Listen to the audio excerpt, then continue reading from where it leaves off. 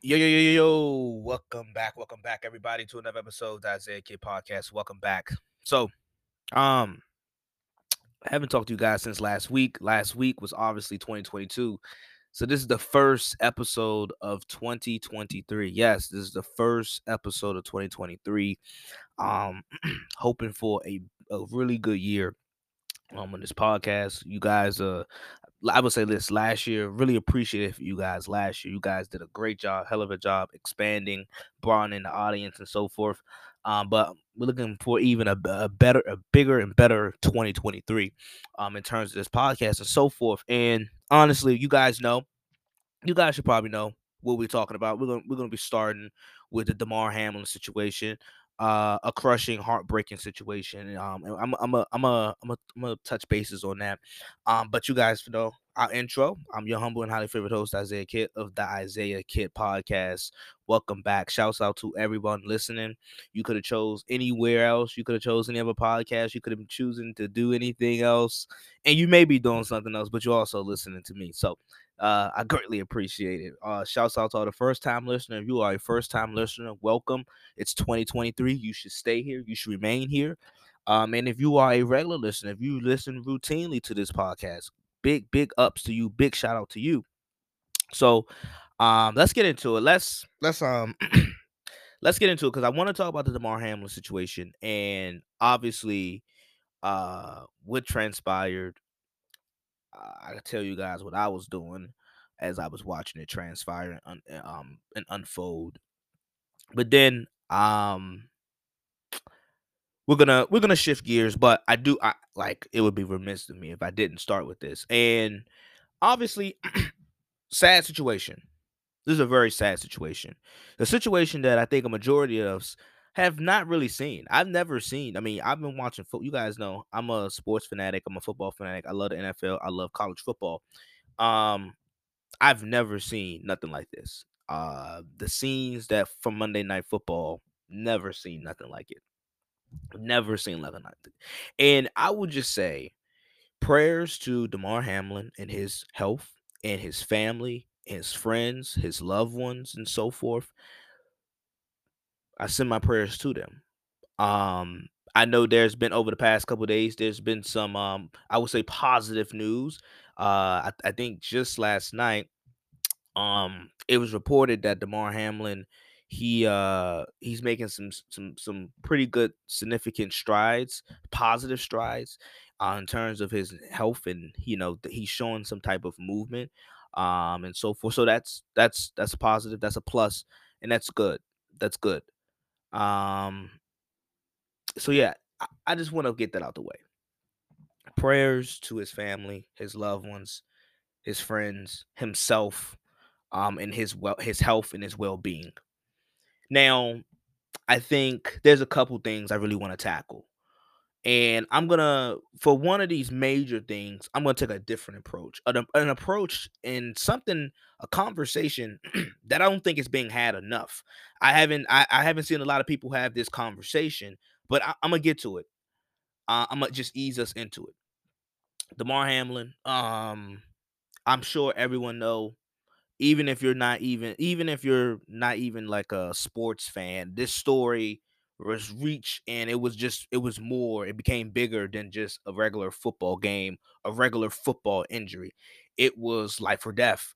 I will say, like, watching that game on Monday Night Football and then seeing how that transpired, automatically there for me, for me, there were telltale signs that this was a little bit different. I remember the Ryan Sage year. Ryan Sage, that was really that was a tough one to watch too. But this one felt a little bit different. The CPR team came out. The MLMs was immediately out there. Both benches, both sidelines were cleared. Um, this had a different feel to it. You could tell, like if you was watching the game live time, you could tell this had a really different feel and different look towards it. At this The injury happened, it occurred at 8:55. I think if I'm not mistaken, and I can stand to be corrected because I don't have the times in front of me, but I know the injury occurred at 8:55. I think he was. I think Hamlin had made it to the ambulance and was exiting by 9:30 ish around that time. I'm so sorry. I apologize for not having the pinpoint direct time, but I know the injury occurred at 8:55. Um, it was still in the first quarter, and people were asking me like, "How did it happen?" Like, and it's not a matter of like the hit, but it's like where, it's the type of hit. It's just simultaneously the timing, and it's just bad timing. It's bad timing simultaneously, and T Higgins should not be at fault for it. Also, let's keep T Higgins and lifted because I've been seeing weird people, weird things, people blaming T Higgins. And no, it was a simply bang bang routine play. Like, drop back, quarterback drops back, receiver catches it, tries to get some yards after the catch, and there's a gang tackle. There's multiple tacklers, and Hamlin just the way he tackled and the timing of it, it's just a bad situation. But so that's it's heartbreaking to see just like we pivot and we lose focus of the main thing, and we can't agree on anything. I mean, as a society, as a country, we can't agree on nothing at all. Even with such a heartbreaking story like this, the severity of this situation with Damar Hamlin and his health and his well-being, we have different perspectives, which I don't mind. I love the bring on the different opinions and the different perspectives and the different outlooks, but I feel like then that leads we get out of control. The conversation spirals out of control, and we lose sight of the main thing. We can't keep the main thing the main thing. And the main thing is Damar Hamlin, his health and his situation and his well-being, right? That's the main thing. That's what we all should be focused on. So a discussion or something that just hasn't been mentioned enough in the last few days and the previous days since this tragedy has happened, and we're all praying and we're all looking out and looking over Damar Hamlin and his family and his loved ones, right? Well, Damar Hamlin was only 24 years old, right? His contract was worth $825,000, and plus he had a $160,000 bonus. He's only played 2 years. He's only played 2 years in this league. And you guys might be wondering, like, okay, Isaiah, what does that mean? What is the significance of that? Well, in order to be a vested player, and you have to play at least 3 to 4 years, essentially.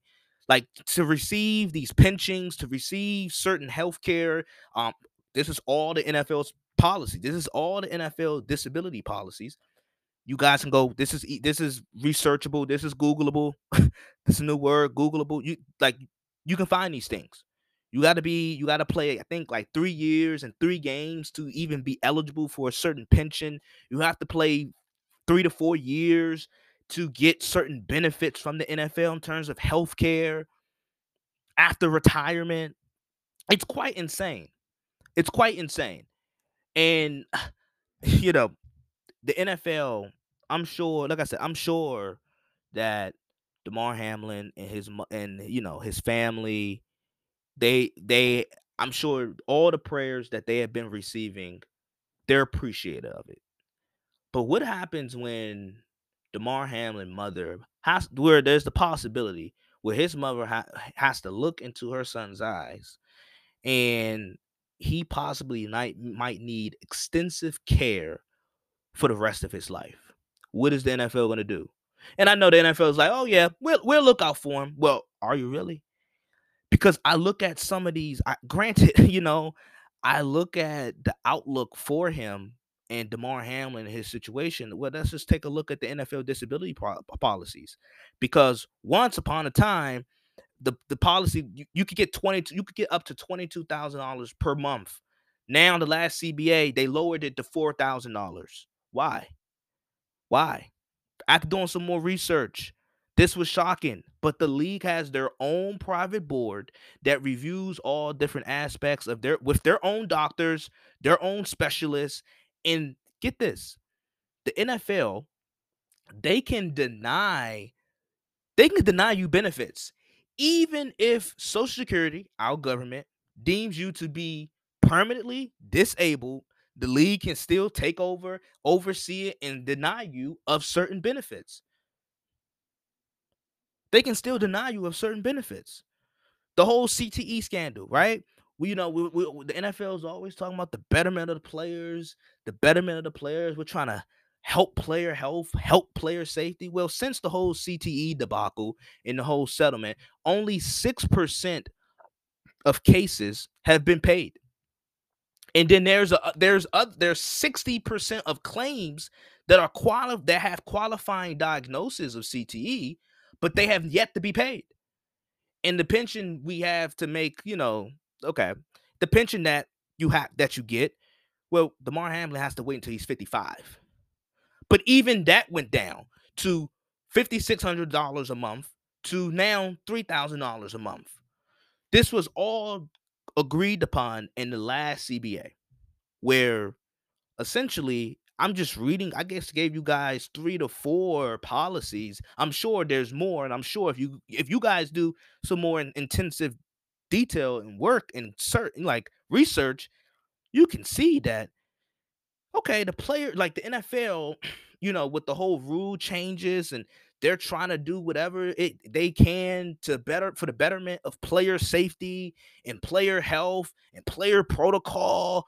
Like they're trying all these new things where taking out what you we're trying to take out the risk of these concussions and CTE and all of these other situations and injuries that could hurt life after football, right? Well, look at the policies. It's like, well, are you really? You're lowering everything in terms of the price. Like you can get 22,000. You used to be able to get once that at you would get $22,000 per month. Last CBA they lowered it to 4,000. Why? Why did they do that? And you know why? The NFL may say, "Hey, we're gonna take care of Damar Hamlin," but are they really? Are they really? I don't know. Are they really? Because he's not a vested player, and this can all be changed for the next CBA, the next collective bargaining agreement. But the the most recent one just happened like a year and a year and a half ago. Like it hasn't even been 2 years since the last CBA. So that's time. That's gonna take time. And people don't want to talk about these situations, but we have to talk about these situations, especially right now. This is the best time to talk about it because if we don't, it's like it gets pushed under the rug. I'm sure a lot of you guys probably didn't know these NFL policies existed. Probably you guys probably didn't know that you had to play 3 to 4 years to be a vested player. So we may all think the NFL is going to do the right thing, but I just look at the NFL's business practices and their business acumen, and it's about the money. It's about the money and doing what's best for the NFL. And like that time and time and time and time and time again, it shows itself. It shows itself on its head that the NFL is about the NFL and the betterment of the NFL and the betterment of the NFL and their resources and their money. That's just what it is. We look at the owners. I mean, like I said, hey, owners. I'm not mad at owners getting their money. I'm not mad at that. But we look at these owners, built like these corporations. These are multi-billion-dollar entities that they are owning. The most at risk for these owners. The worst thing that can happen to them when they go to a game is their team losing. That's the worst thing. That's the worst thing. And even when their team lose, if it's like they still get their money. So they get their money's worth. So that's the worst thing. That's like if we're talking about capping out, what's the worst thing? What's the worst case scenario for owner any given Sunday? Oh, their team just losing, right? That's the worst case scenario. We look at players though, like I know it's become a bit cliche and we hear it all the time, but football's a dangerous sport. And these guys are literally laying they're putting their bodies and their lives on the line um for the betterment of our entertainment. And like I said, I love the NFL just as much as the next person. I love the NFL just like y'all love it. But boy, we there is some alarming questions that come into play in turn when you look at the NFL's business practices and acclimate. Their business practices are very alarming. And there's a lot of red flags. When we look at their business practices, there's a lot of red flags. So you ask yourself, okay, yeah, the NFL is they're gonna try to do the right thing. Roger Goodell, they're gonna try to do the right thing, but their policies say otherwise. Their policies don't back up what they're saying at face. You can't really take them at face value because okay, granted, they're doing all what they can do in terms of for the betterment of players' safety on the field. But what about off the field when okay, they sustain these life-threatening injuries, these injuries that alter the way how they live after football? What happens? What happens to those players? Look at their policies, look at the benefits. It is a high risk, low reward if we're it for the average NFL player. I'm not talking about the guys that that go on to make, that go on to have two, three multi-year, $100 million, multi-figured $1 million deals, right? Cool. That ain't everybody. That's not everybody. That's not DeMar Hamlin. DeMar, as I told you guys, he's not a vested player. And he probably won't play another down. So what happens when Damar Hamlin's mother look at her son and he was living out his dream, but now no longer he needs extensive care for the rest of his life as a possibility? What do the NFL do? What do we look what are we looking for the NFL to do? And we can say, oh, like the players union got to be better, but like some things is just right and wrong. Right and wrong. Like like some things don't need a negotiation. Like the betterment of player safety after retirement, player health after retirement, and the necessity of healthcare, that shouldn't have to be negotiated upon. That should just be, I don't know, a human right. Like that should not be negotiated upon. So I hope, and like I said, I'm gonna speak it into existence that that Damar Hamlin, he's gonna be okay, he's gonna recover, and he's gonna be fine. I'm a speak it into existence, but with the conclusion of that, when Damar Hamlin is okay, when Damar Hamlin does recover, how do the NFL assist him? How is the NFL going to assist him? And I know people once we find out that he's gonna be okay, he's gonna be fine. You know what people gonna do? People gonna go back to their lives. People gonna stop paying as much attention, and people are not gonna keep the microscope on NFL. But we have to keep the mic. We gotta put them. We gotta keep them under the microscope. We gotta because everybody's cashing checks. Everybody is getting paid. Everybody that you see talking about the situation getting paid. NFL still getting paid. Week 18 still happening. NFL playoffs still happening. They're still happening. So they're getting paid. They're getting paid.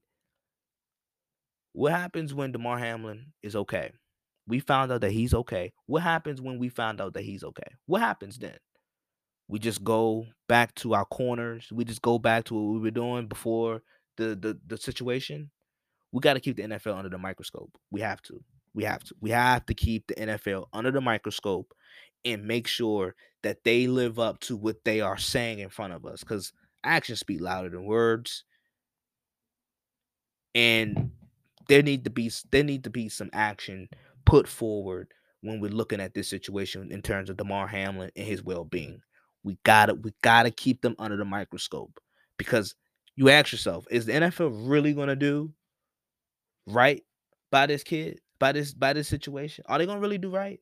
Because as I said, we look at he's not eligible for any of their policies, pensions, healthcare. He's not eligible for none of that. So what happens? I just want to know what happens. And that is the question. That is a situation. That is a topic that is a conversation that is not being discussed enough. What happens? Like I said, I'm gonna speak it into existence that Damar Hamlin is gonna be okay, but and he's gonna recover. But then what happens after that? What happens after that? We got to keep the NFL under the microscope because their business practices, their business acumen, the way how they go about business, it's very money hungry, it's very money driven, it's very capitalistic. We gotta make sure that these players are done right in terms of okay, they're giving us entertainment, they're meeting all of our criterias. How can we meet their criterias for the betterment of their life? Not just doing football, not just when they're playing football, but after football. We'll see. I'll be back after this quick break. All right, so I know that was a pretty heavy topic, but it was a topic that needed to be discussed. But so let's move on to the college football playoff recap. And I'll say this: college football was really the playoff games were really good. The semifinals, I know there was some concern that the semifinals over the past several years, at times, they tend not to be too competitive at a certain point. But obviously, these both of these games lived up, and they were both competitive. They were both very much competitive, and we're just we'll evaluate these games. You guys know how we do, but let's start with TCU and Michigan. TCU versus Michigan, number 2 Michigan versus number 3 TCU. And I say this, TCU all year has been underestimated, underrated in terms of how dynamic they are as a team. And I swear, Sonny Dykes, first year head coach at TCU, first season at TCU, they came into the season unranked. And then about 7, 8 weeks in, we get the first college football playoff rankings. They're at number 7. Now, mind you, TCU already they were like 7-0. They had like multiple top 25 victories. They had a top 10 offense, and they had a top 10 passing offense and top 10 rushing offense. So they were dynamic, and I just thought them being at 7 for the first rankings for the opening inaugural rankings for the playoffs at 7, I thought that was low. I thought that was low, and I thought it was like some brand bias because they had as good of a resume up until that point just as anybody. Like their resume was really comparable to anybody's in the country. So I'm like, if this was Texas or Oklahoma, they would be no lower than 4. They would be at least number 4. They would at least be in the playoff. TCU was an outside looking in the first rankings that came out. Eventually they got within the playoff, and they haven't moved since. Now they had the Big 12 championship loss, but they came in this Michigan game on a mission. You can just tell the vibe and the energy was different. It was really different. Max Duggan played well. TCU, they got a little sloppy. They had some turnovers, but for the most part, they played the game on their terms. They played this game on their terms, and that was ultimately the biggest key to victory. They got a lead. They kept that lead. They never looked back, and they played the game on their terms. Very, very few have the ability. And up until this point, no one in the country could say that they outplayed Michigan and made Michigan play on their terms. No team can really say that throughout the country. TCU can. So that was an absolute dominant and dynamic performance from TCU.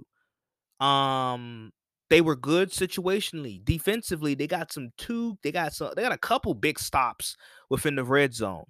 Um, and every time we felt like there was a momentum shift, or at least I felt that when there was a momentum shift and it seemed like, okay, here comes Michigan, TCU would just deliver another blow, another dagger that would just extend the lead and it made the game almost just like insurmountable, like the lead just insurmountable to come back from because that was how hard the blow was that TCU was delivering.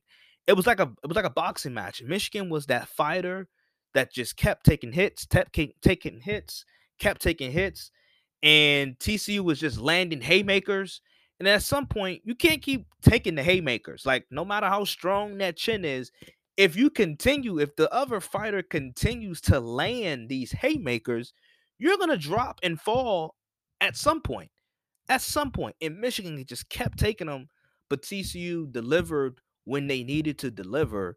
And I thought they deserved this win. They earned it. The energy was different, and they played the game on their terms. And I look at Michigan. I thought, and I know the coaching staff. I know Jim Harbaugh. Probably even the players. They're looking like, damn, back-to-back years in the playoff. And I thought this year in particularly was the best chance for Michigan and Jim Harbaugh to go to the national championship.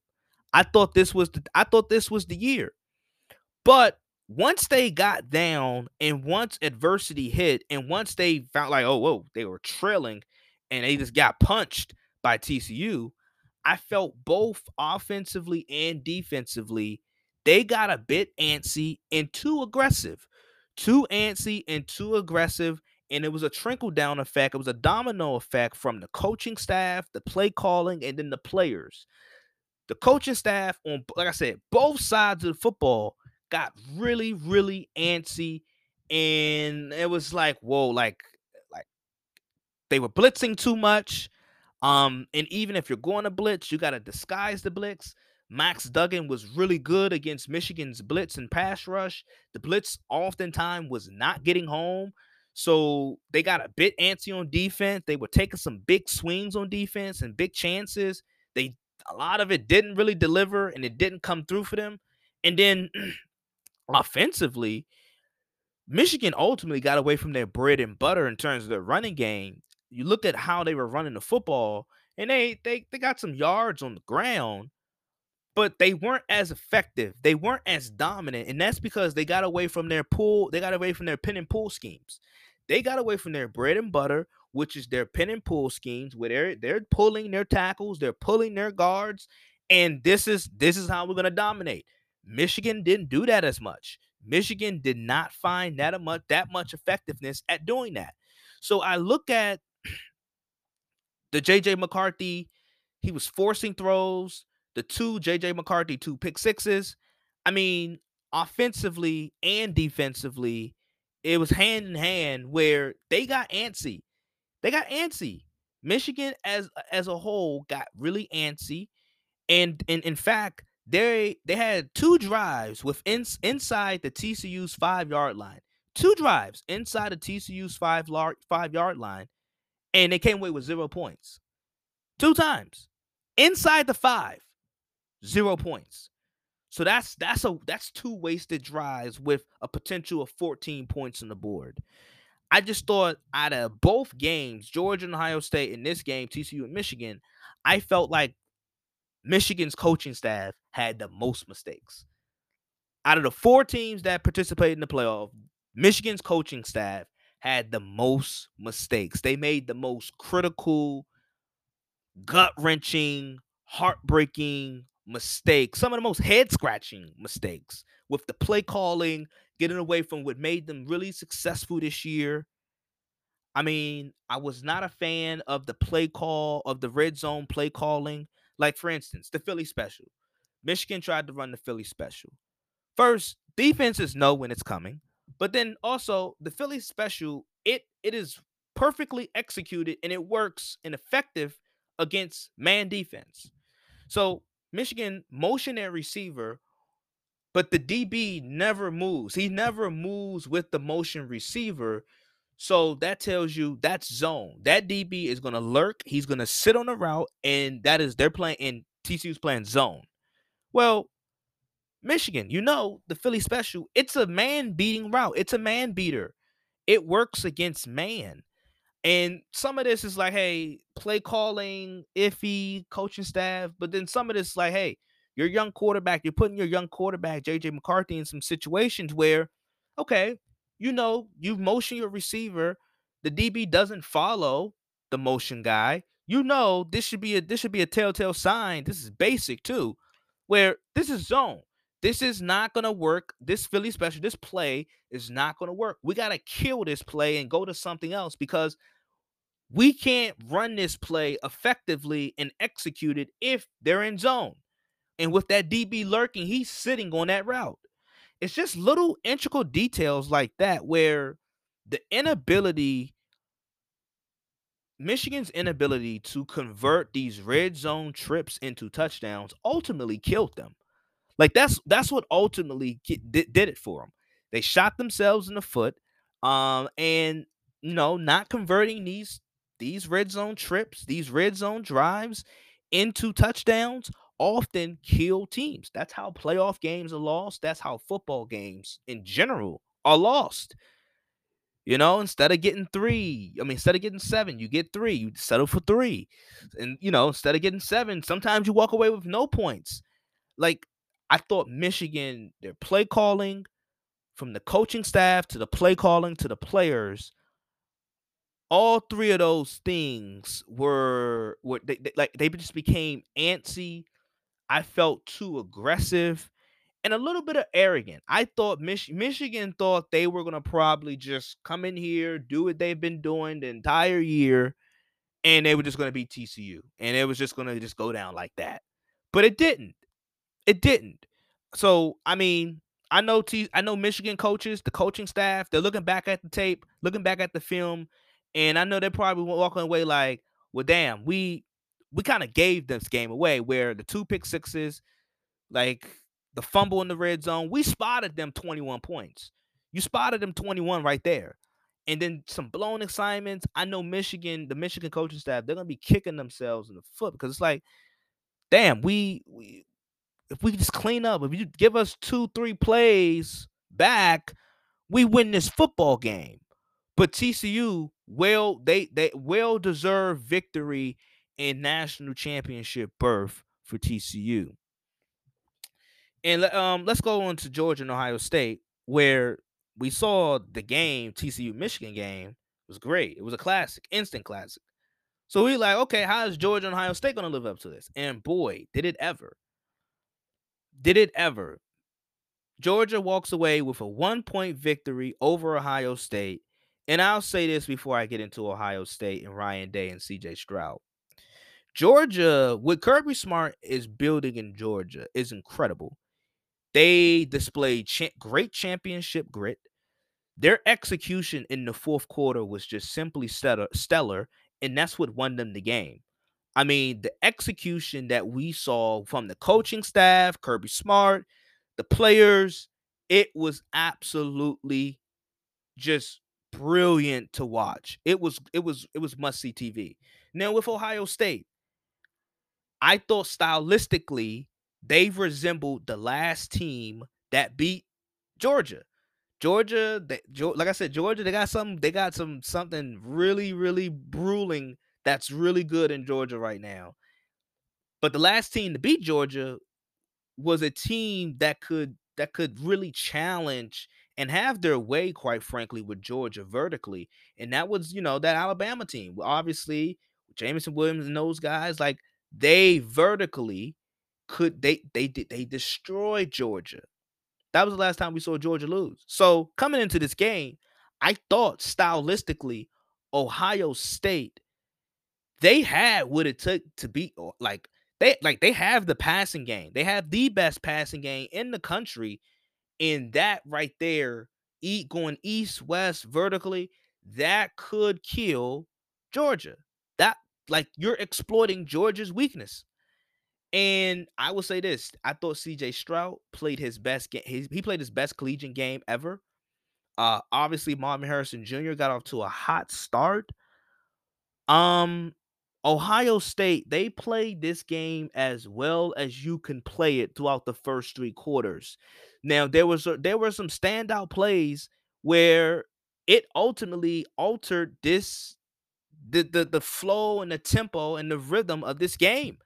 And obviously we can point out the timeout, the brilliant timeout from Kirby Smart to prevent Ohio State in the fake punt conversion. We can point that out. But I do think the fourth quarter looks a bit different if Marvin Harrison Jr. isn't knocked out. And here we go. I get into the targeting call, or the targeting that was called but then got reversed. Targeting is so subjective, and and this is why I don't like the targeting rule, because it's so subjective. We should have a more defined definition, because we're too far into this rule and this whole head to head, like we're too far into this thing not to have a defined definition. So the targeting ruling that was like, I thought that was the biggest play of the game. I thought that was the biggest play of the game, and I thought the rest got it right initially, but then it got reversed, and there was clear forcible contact to Marvin Harrison Jr.'s head. There was clear forcible contact. So I don't know how we remove her away. Like, I don't know, but I thought the targeting play was the biggest play of the game, and it really changed the full on outlook of this game, where Ohio State, um Marvin Harrison Jr. was having his way with Georgia in the first quarter, and that led to Georgia assessing and committing a lot of resources to prevent, Marvin Harrison from getting too loose. He got loose, but they prevented some other resources. They attributed and committed other resources to double cover him and, send multiple guys his way, which led to Ohio State and the other Ohio State receivers having some favorable one-on-one matchups. Ibuka, I think that's how you pronounce it. If I'm correct, he had some really favorable one-on-one matchups on the outside. Ohio State was able to take advantage of that. But then with Marvin Harrison Jr., his absence, it then just like, it was like, hey, Georgia just went into, okay, we can just play these guys regularly. We don't have to commit so many, like, because at first Georgia's like, you got to pick your poison. You're either gonna double cover and give heavy attention to Marvin Harrison Jr., as you should, or you give, you just you let Marvin Harrison go one on one. But with you committing so many resources, it gave Ohio State some really favorable matchups. So with no Marvin Harrison Jr., Ohio State, their liabilities came into play, especially with their depth at skill positions such as receiver, and then their secondary issues. They had some big time secondary problems, because the mere fact that Georgia had nearly 200 yards of passing in the fourth quarter, unacceptable from a secondary of Ohio State. Unacceptable. You cannot give up almost 200 yards of passing in the fourth quarter. You can't. So those liabilities kind of showed themselves. The lack of depth at skill positions and then the secondary. So you look at Georgia. Georgia executed really well in the fourth quarter. They couldn't have played it any better. But I do think there were some plays and some calls that defined this game. But ultimately, Kirby Smart even said it. He was like, Georgia, he was like, Ohio State should have won this game. Kirby Smart even said it. But as I said, Georgia, what Kirby Smart is building down there in Georgia is incredible. It's looking like it's going to be a dynasty, and they display great championship grit. Their execution in the fourth quarter was just perfect, and Kirby Smart, like in terms of time management and game management, he outdid Ryan Day. And I'll say this: I thought like I said, CJ Stroud, he showed the ability to overcome certain situations, and ultimately he played his best collegiate game. And then with Ryan Day, I thought the play calling, for the most part, was pretty good. I thought the play calling was pretty good, but I think at times game management was an issue. Game management was an issue. So that's just how the chips may lay. We have our national championship game settled. It is going to be Georgia versus Ohio State. I mean, damn it. It's going to be Georgia versus TCU. So yeah, that's our matchup, and I'm excited for the matchup. But you look at how this game transpired. I do think the fourth quarter looks a bit different if Marvin Harrison is on the field. And those touchdowns that Ohio State were getting turned into field goals. So big. And I'm a that's the college football playoff recap. But I know some people they're gonna want me to talk about USC and their loss. And I don't want to be too long on this because it's what I've been talking about. First and foremost, great year to USC. I mean, last year they were a 4-win team. This year they're 11-win team, and they had a chance to not only win the Pac-12 but to also clinch a playoff berth. So that lets you know the drastic improvement. But their defense was really, really, really bad this year. And early on in the year, I talked about it. This is why early on in the year I said Caleb Williams, the best player in college football. He's the most valuable player in college football. He's the best quarterback in college football. That is what I said. And I also said, hey, no one team depends on no one player more than USC depended on Caleb Williams this year. Facts. That's just a fact. And people were raving about USC and some of the defensive stats that they were like early on in the season. I think at some point, USC was leading the country in interceptions. They were leading the Pac-12 in sacks, and I'm like, okay, this is how I know. You watching the games because their defense is not that good. But Caleb Williams and the offense was so productive and so damn explosive. That then enabled the defense to play a bit risky, to take more chances, to go for more interceptions, to pin their ears back, and to be able to rush the quarterback effectively. The offense allowed them to do that. So the defense, like, hey, we got Caleb Wood. Like, if we get beat, and because we're trying to be risky and take chances, we got Caleb Williams in the offense. We're gonna be fine. And I thought first his Caleb Williams' performance in the Cotton Bowl was absolutely phenomenal, even without potential first round draft pick and Jordan Addison and missing Travis Day, or Travis Dye. He was still absolutely phenomenal.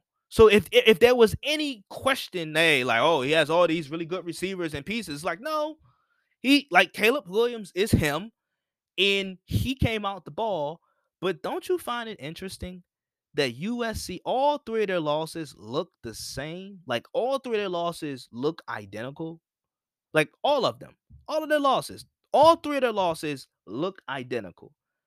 There was never a point in the season where you looked at their offense and you looked at Caleb Williams, you're like, damn, he's just not playing well. They're just not playing well. The offense is just not clicking. No, the offense had to be on it every single week. And you look at the first loss at Utah. Utah get a late score, they win the game. The Pac-12 championship, Utah just ran all over USC's defense. And then you look at this Tulane game where Tulane they face twice. They were down 14 points twice. They faced two 14-point deficits in this game, and somehow, some way, Tulane was able to make that up and come back and win this football game. Lincoln Riley, as much as I praise him and as much as I love him as a coach and as brilliant as an offensive mind that he has to find a way to really, really lock in on this defense, because if this defense is just a little bit better, maybe they're in the playoff.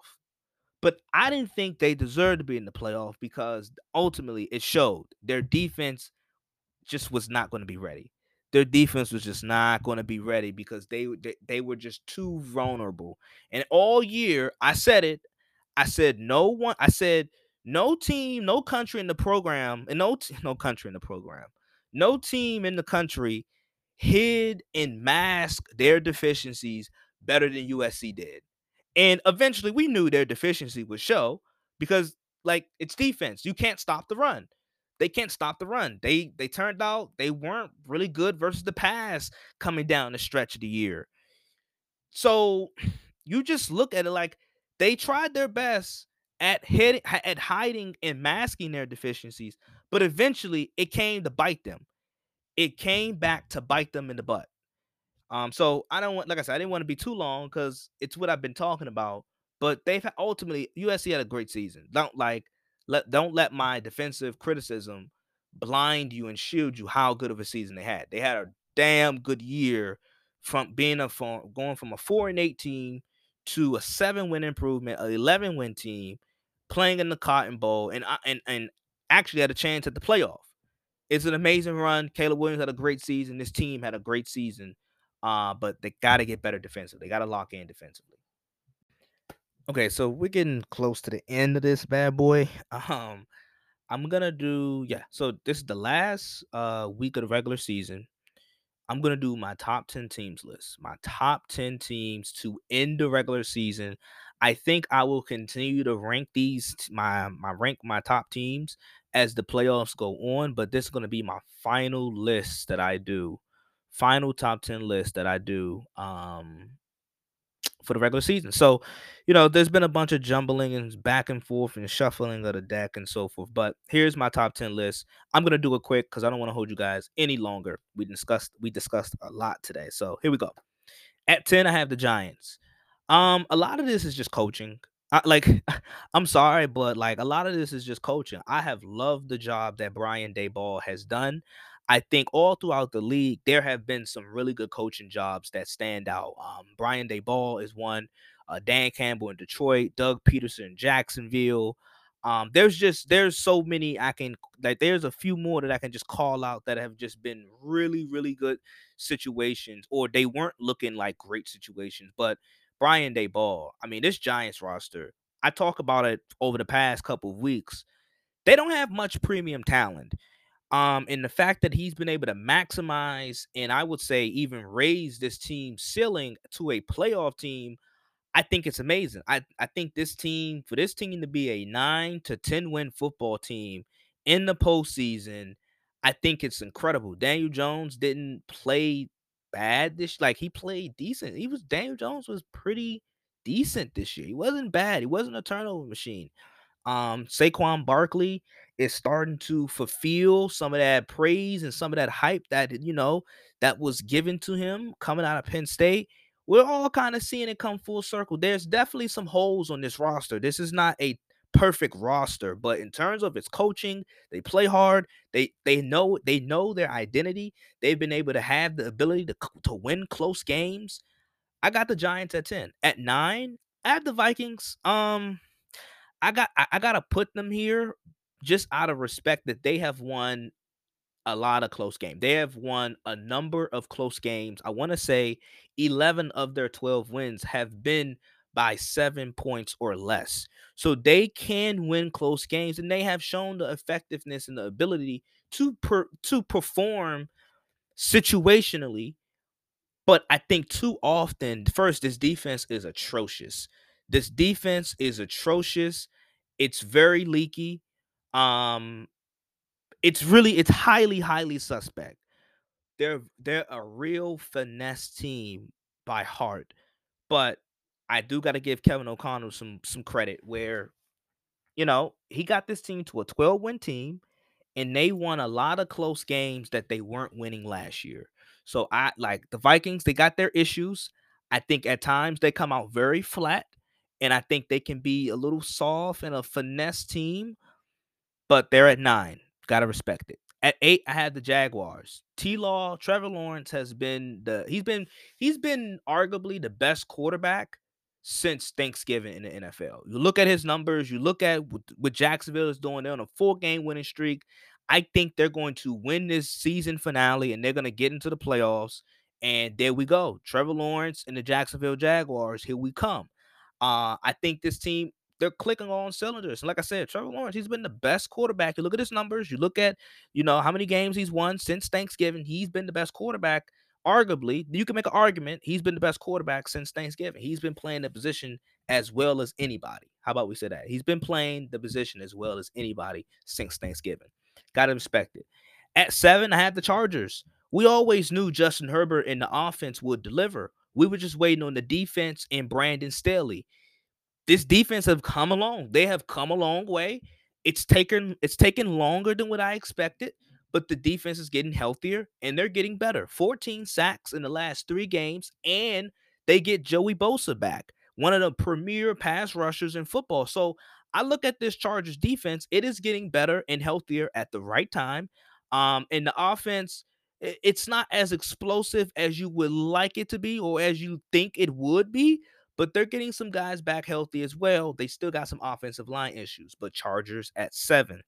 At 6, I have the Cowboys. They're 8-2 since Dak Prescott has returned. They have the number one scoring offense since Dak Prescott has returned. They're explosive offensively with Dak under center. We just have our issues about with Dak and the turnovers and interceptions, and then also coaching. Like, can Mike McCarthy manage games better? Can the Cowboys can they be better situationally? That is what we're looking for from the Cowboys. They got some guys banged up in the secondary and their defense, but I think they have recouped and they'd be healthy enough for the postseason. But the Cowboys, I got them at 6. I think the Cowboys can play better football, but we have to see if they can get to that level. At 5, I got the Bills. They make a lot of mistakes. Um, I think they have more. I think they have their weaknesses are bigger than what we thought coming into the season. Overall, they've had a good season. They've had their down, their down stretch. Every team has run into that, but Buffalo, I think they're dangerous. I don't like can they come out the AFC? Yes, I do. I do think they can come out the AFC, but they got some things they need to clean up if they're going to be able to beat a Kansas City, a Cincinnati. They got some things they got to clean up. They got to show some more consistency in terms of the running game, and being able to effectively run the ball and close out games in tight moments. Bills at 5. At 4, the Eagles. I feel like they have been the most consistent team this year. That doesn't mean the best, but they have been the most consistent. Now they got last 2 games, they've had some losses. I thought the Cowboys loss was like, okay, Dallas is pretty good. They got their quarterback, so it's like, okay. But then they lost to New Orleans at home. And granted, I know New Orleans is fighting for their playoff lives, but you expect Philly to be a little bit better than what they have been. So I'm looking at the Eagles. They got some critical injuries, even the Jalen Hurts injury. We all know about that. But I look at the Lane Johnson injury. Avante Maddox. They're missing some key vital guys on both sides of the ball. They're getting hurt at the wrong time, but I still think this Philly team is really good. I got the Eagles at 4. At 3, I have the 49ers. I think the Niners, they are just devastating to play. They are ground and pound. They impose their will physically. Brock Purdy, he seems to be getting a little bit more comfortable, and a little bit more established, getting his feet wet in this offense under Kyle Shanahan. They're gonna get Debo Samuel back healthy for the first playoff game. That's a plus. Their defense is healthy. Their defense had an iffy performance versus the Raiders, but I think they cleaned it up. I think the Niners will be ready for the playoffs. I got them at 3. I think they're as good as anybody coming out the NFC. At 2, I got the Chiefs. Patrick Mahomes is the MVP. Patrick Mahomes is the best player in football. They got some issues in their secondary that need to be cleaned up. I think their passing defense is a bit susceptible. They can run into some huge problems when facing these AFC quarterbacks like a Joe Burrow, a Josh Allen, dare I say a Justin Herbert. They could face some real issues, but once again, they have Mahomes, they have Andy Reid. I like the coach and quarterback combination. I think it's the best in the league. And they're still trying to figure out the receiver thing, but I think it all pan itself out. I think Mahomes and Andy Reid, they'll find a way to work around it, and to have a successful playoff run as much as they can. At 1, I got the Cincinnati Bengals. This team has been on fire the last month and a half or so. They have been on fire. Even without Jamar Chase, they still won ball games. I Granted, Lionel Collins, their right tackle, he's out for the season. He got hurt. But I love the consistency throughout the season that I saw from this offensive line. And even with the big time right tackle going out in Collins, they still have some consistency and some continuity in their offensive line. And then most importantly, that doesn't get talked about enough, their defense. I think it don't get talked about enough because they don't have the star-studded, superstar, notable, face-worthy, noteworthy, name-worthy type of guys. But their defense is a top 10 unit. I like Trey Henderson. I think Trey Hendrickson is a great pass rusher. I like Jesse Bates. I like their linebacking core. They got some really good players on defense, and collectively as a unit, they are really good. I like Cincinnati. I think they are complete. They can win in a variety of ways, and I thought Cincinnati is what everybody thought the Bills would be this year in terms of being complete, being able to win in a variety of ways, having a more fairly consistent and top 10, top end defense. That is what Cincinnati has been. And Cincinnati is what everybody thought Buffalo would be. So that's my top 10 list going into the NFL playoffs. This is closing out the last week of the regular season. Hope you guys enjoyed this episode. Peace, deuces. I am gone. Always remember, two choices, one decision. Enjoy. See you guys.